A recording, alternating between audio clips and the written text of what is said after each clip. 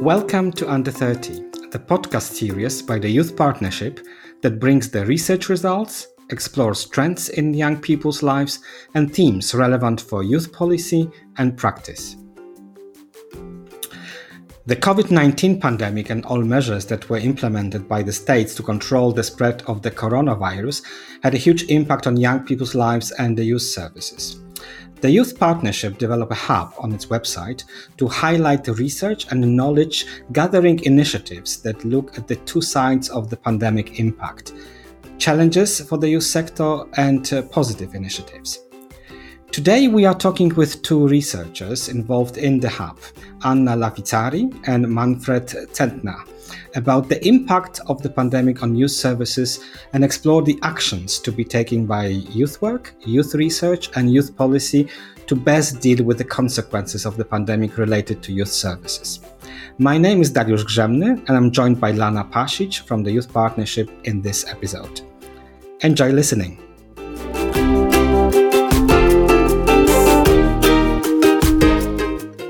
A few weeks ago, a big number of youth organizations in the UK published an open letter warning that youth services are on the brink of collapse. Many of these organizations claim that they will not be able to survive and will need to be closed or limited by March 2021. And some time ago, we actually had Lasse Siurala on our podcast who described what happened in Finland during the pandemic. While the formal education system adapted quickly and distance learning was considered a success, there were some 10% of young people, especially from marginalized groups, who were never reached. And they dropped out, actually, from the educational system. Many also dropped out from youth work services. However, Finland did not close youth services during the second lockdown, and it was a lesson learned from the first lockdown. What is more, the pandemic resulted in increased creativity from the youth sector, the development of innovative ideas, especially related to digital youth work. So we have this positive and negative impact of the pandemic. So I was wondering, from your research, from the research that was done by the partnership, what areas of youth services were impacted by COVID-19? In reality, all areas of youth work were strongly impacted of COVID-19. It was impacted in different ways. So in some cases, we had state-run youth services that continued to offer the services, but in the end, the face-to-face contacts could not take place. And in others, for NGOs, we had in some cases complete lockdowns where everything had to be postponed or completely stopped in the first wave. And I think it affected all brands of youth work. You cannot say there was one not affected at all. Thank you. And from the national and transnational research that was made, what kind of picture do we get? So what can you say about the COVID-19 impact and the responses with regard to youth services? Anna? So we know that so far the most covered areas by research on youth, the youth sector and the impact of COVID-19 on these were on education, employment, mental health and well-being of young people, and also, of course, digitalization. We also had a lot of research on other transversal issues such as social inclusion and youth participation, but I would say to much less extent. And research says that when it comes to youth services in all these areas, as Manfred said, we know that they have been all dramatically affected. So already precarious youth became even more precarious, either losing their jobs or seeing their working conditions deteriorating. Young adults also have experienced higher levels of distress and anxiety compared to other age groups. This is what research is saying. And I think that in some ways also youth organizations and youth work have been cut off from participating in processes of deliberation and decision making. I think that one of the most important messages is therefore to understand that, as you also were mentioning, the challenges faced by vulnerable and at-risk young people, marginalized groups such as migrant, homeless youth, LGBTI youth, have been exacerbated by this crisis much more. And we need to know exactly what these inequalities, what these challenges are. We also need to know whether new inequalities are emerging and how are they linked to pre-existing ones. And finally, I would also say that, of course, as I mentioned, digitalization has obviously become even more than before the cornerstone of every research agenda on youth. But once again, what research is saying is that not all young people have equal access to youth services, to online education and activities. The digital divide is one of the most significant findings that come out from this research and that impact, of course, the life of young people themselves, but also how the youth sector operates itself. And if I come back on that, I would say that the response was really trying to keep the contact going. That was the most important thing, yeah? And there were different approaches. So outreach youth work, mobile youth work was going out because they were aware that not all the young people were just sitting at home, especially those young people that are vulnerable groups, that are limited to small spaces. They had to go out. And some outreach youth work offers were, after a first shock, really trying to keep their services going as they were. But many others had to go online. But then after a short time, they realized they did not reach everybody with online offers alone. So they had to go back to very conservative approaches. Yeah, they were calling people on the phone, really talking to them on the telephone. Really impressive. I heard of things where people were writing letters to invite young people to get to the phone numbers, because you don't reach these young people that did not have contact with you before already. So on one hand is this reliance on technology, and on the other hand, coming back to this very traditional ways of communication that actually in such situation can really work very well. So you mentioned some of the practices, Manfred. Did you get from the research any other practices that were developed by youth organizations or youth service to actually challenge the problems, something that had actually come out from the pandemic and all the, let's say, consequences of it? I think we have to differentiate between the drive to stay in contact and to do the things that they were always doing, yeah, as they were planned, and then just say, okay, let's do it online. Yeah, and there were really great solutions offered for that. I heard from some scouts that were doing campfires online, even with sing-alongs online. You had hiking adventures to do. So this is really something that is really great. So here we see a lot of creative solutions. Yeah. But then on the other side, people realized not only we in the youth work field, also the young people are living in a different time now. They have different challenges, and we have to approach them in a different way. And this is something that they really had to react on, and they came up with new ideas, really trying to develop new offers, find new ways to communicate over games with people that are not gamers, yeah, or building an online youth center together, sometimes even to reach out to new target groups. That also happened, and it was successful. So we do see quite some good examples as well. Lana, you wanted to add something? Yes. So thank you, Manfred. I actually wanted to follow up on something that both Manfred and Anna mentioned, and it is this these new changes that are showing us that, yes, there are new ways in which the youth sector can work, but also new contexts in which young people function. But Anna also mentioned that this means that there are new types of inequalities that are emerging and that we are seeing now. And besides for the digital divide, what are some of the other inequalities that we should be thinking about now, both in terms of the research about young people, but also in terms of youth policy and youth work? I would say it's not an easy question because regarding like new inequalities, I think this is exactly the purpose of research right now, is trying to find out, and while not forgetting the existing ones. I mentioned the digital divide, but of course, even if we think about long-standing inequalities such as gender inequalities, this is something that, of course, the impact on gender was huge and different among young people, the youth populations.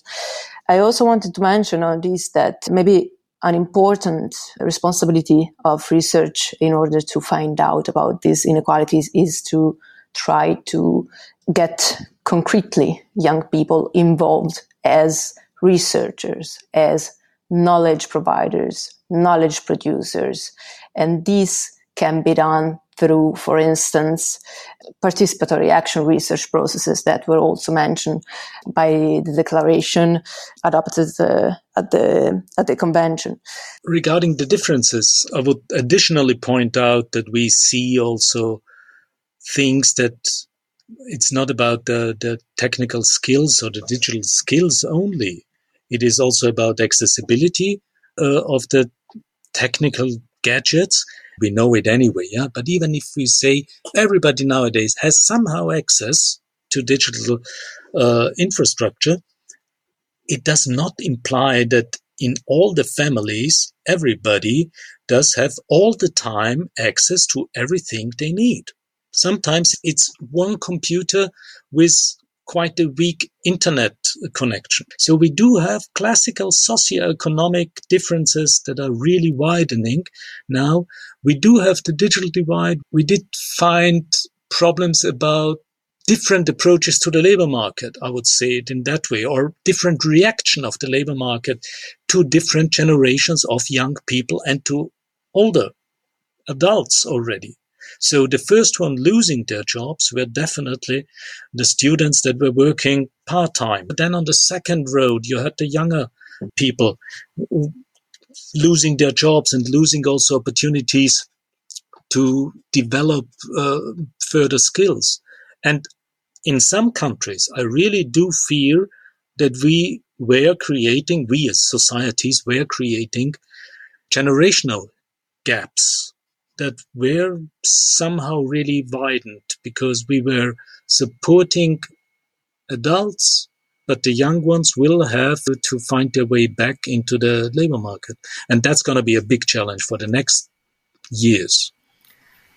If I may follow up on that, Manfred, I think in one of the last podcasts we did, there was the whole question of intergenerational inequality, as well as to what extent are young people not blamed for the pandemic, but maybe to a certain extent labeled as the spreaders of the virus and asked to take on responsibility for this a bit more. But when it comes to certain policies regarding their socioeconomic well-being or protection, this has not really been the priority as much. What does this mean for the youth policy and the way they address the issues regarding the employment and socioeconomic well-being of young people? Personally, I think it's really a challenge for youth policymakers. They have to be really strong because they have to more or less fight for the rights of the young people now, because everybody claims they need support. In the first case, it's the economy. The second part would be then the health system. I'm talking here about money-wise funding, yeah. And then we have the clear education field and formal education field. It became obvious that in many countries we do have a lot to do and to support schools and to develop infrastructure in the formal system. Yeah, and I really fear that youth policy is seen again as something that comes when everything else is tackled. So we need loud youth policymakers. We need loud young people being involved in youth policy making. I wanted to add something concerning what Lana mentioned before regarding blaming somehow youth of being spreader of the virus, and what concerns also dissemination, delivering information about the crisis. And this is an important topic that is now emerging in research as well. So research about how young people have been informed during the pandemic, and whether this kind of information was actually helpful or not for them. And the evidence we have right now is showing that young people were actually traumatized by the way in which information was imposed on them. It didn't help them to cope with the situation whatsoever. So I think it's also another area of research, but it's also an area when it comes to youth counseling and youth work to try to equip young people, help them to develop soft skills, life skills, such as resilience, social-emotional skills that they need to cope with the crisis and its aftermath. Thank you. I would like to come back to some of the points. You were talking a little bit about mental health. There's a lot of research nowadays talking about what impact on mental health for young people the COVID-19 and all the lockdowns had.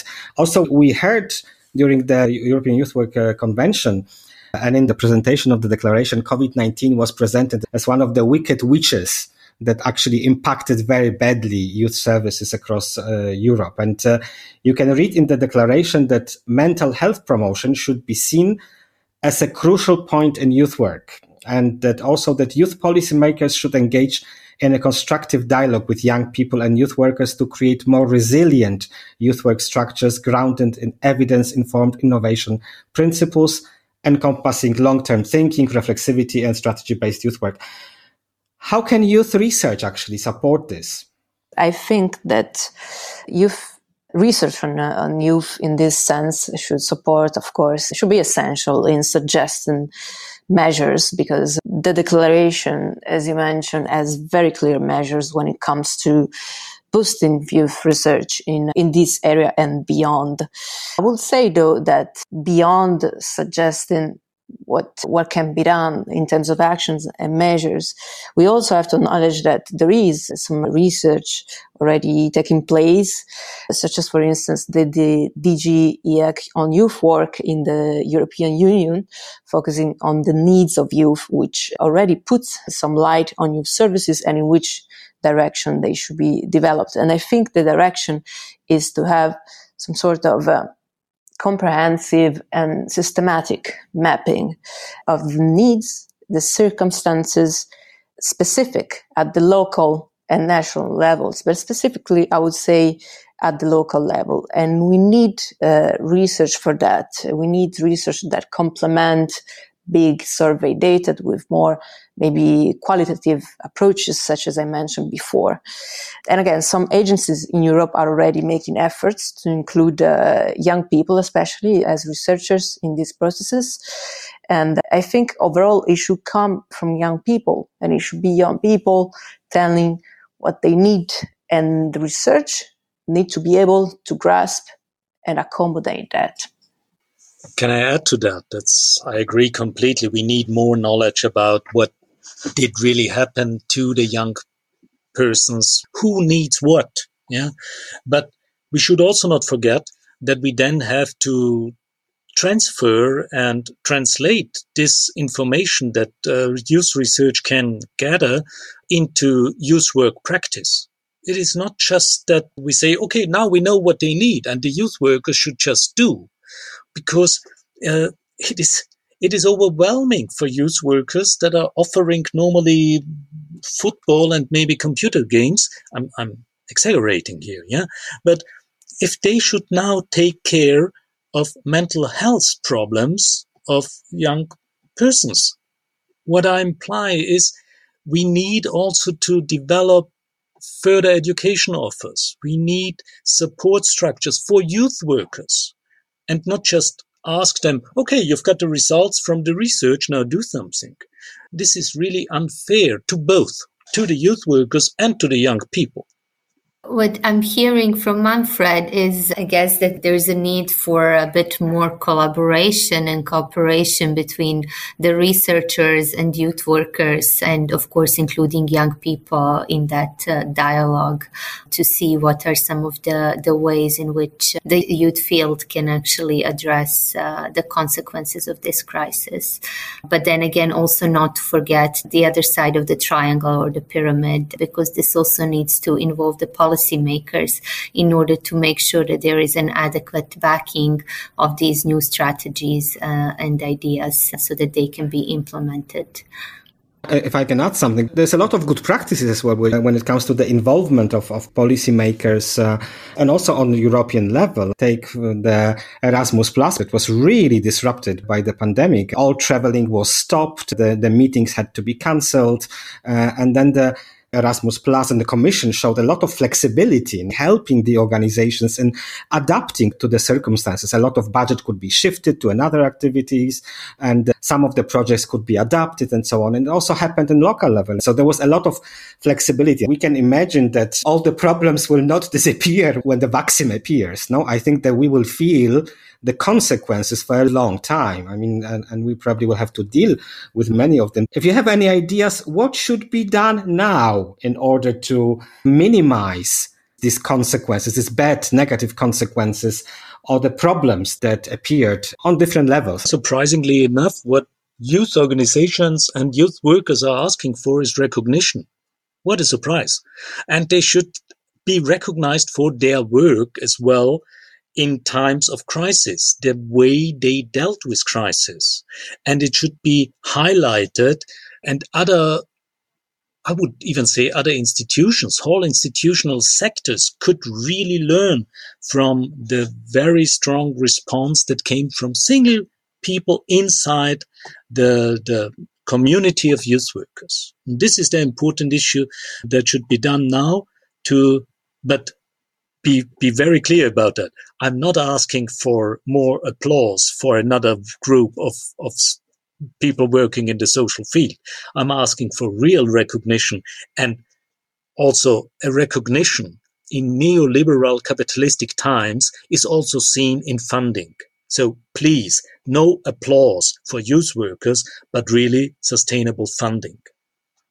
If I may add something, maybe more in terms of research too, what I think should be done now, and I know it might sound counterintuitive, but now we need to focus also kind of on the long-term impact in research in order to keep track of it. I think this is the first aspect that is fundamental. And second, we know that within the next program cycle on peer learning, for instance, member states are going to learn from each other. So therefore, there is this comparative practice and research that is also very important, which also implies cooperation among different actors, such as the one that Lana and Manfred mentioned before. And also, Derek, you mentioned best practices. These are already existing databases with best practices to share knowledge, to raise awareness about who is doing what. And I think it is also a little bit the role of the Knowledge Hub on the impact of COVID-19 on the youth sector that I'm part of. Can I add one more thing? I first said, have a look at what youth work did. Maybe also have a close look at what young people did. It is also something that it might not be the most important thing, but sometimes to show that young people were really involved in voluntary activities when the crisis started, and to make it clear to the wider public that young people are really important actors, not for themselves only, but for the whole society. And they should not be seen as just receivers of the education field. And we are not talking only about how to develop the school and education field, but really to show respect and support them in what they wanted to do. Yeah. And coming back to the mental health issues, I think that those young people that really suffered, and there are some that really suffered in times of lockdown, especially of the loss of social contacts, and they really need now support. And this is something that has to be done now, and I don't know who can really provide this support, because it's more than just a youth worker can do. Yeah, thank you. Anna, you mentioned the hub the hub that you can find on the Youth Partnership website. So we have Lana here. Lana, what's going to happen on this hub now? How do you plan to develop it, keep it? What's going to be there? So we started the hub earlier this year. Actually, the thinking around it started already in April, May, when we had our first reflection meetings with different stakeholders on what the youth field needs actually from the youth partnership within our think tank function. And then we worked with a number of researchers on basically gathering knowledge and data on the immediate impact of COVID on young people and on the youth field. And Anna and Manfred are part of the two teams of researchers that are working with us on this. So far, we ran questionnaires to the EQIP correspondents. We also gathered practices. We gathered data from the field, the existing reports, the existing research that has been published. And we have produced several briefings for different audiences with some of the main findings. But all of this as well, again, is on the immediate impact of COVID. But as Anna mentioned already, this is not where it ends in terms of how young people are going to cope with the situation and how the sector will cope with it. We know that for young people, not only the loss of social contact, but also a complete change of the social setting, the change of life, the change of functioning, but also hearing every day the number of people who have died or who have been infected is not well for their mental health, is not well for their well-being. And this is also then coupled with the lack of opportunities for education, for professional development, the lack of contact, the family context, socioeconomic context. So all of this needs to be taken account in the long term. And I think one of the main things that we will see from COVID and the way it's impacting on young people is the transitions of young people from different life phases. So we plan to continue working on the hub, basically exploring further what knowledge exists on the long term, or I think we can now say medium-term impact actually in the coming year. So we plan to continue working with the researchers on gathering this knowledge and also producing the briefings and publications. But we also hope to start the work on the youth knowledge book focused on the transitions and the impact of COVID-19 on youth transitions, so that we can actually document and gather some of these practices coming from different countries and from the field. And then we see what we actually can do with them in the long term as well. Because, as I said, yes, we have short term, we will have medium term, but long term impact is still to be seen in the future. Thank you for this conversation. I hope we will see very soon new research coming to support youth work to deal with the negative impact of the pandemic on young people and youth services. In the notes to this podcast, you will find a link to the hub developed by the Youth Partnership on COVID-19. That's all for today, and we hope you are enjoying our podcast. So be ready for the next episode that will be online still this year.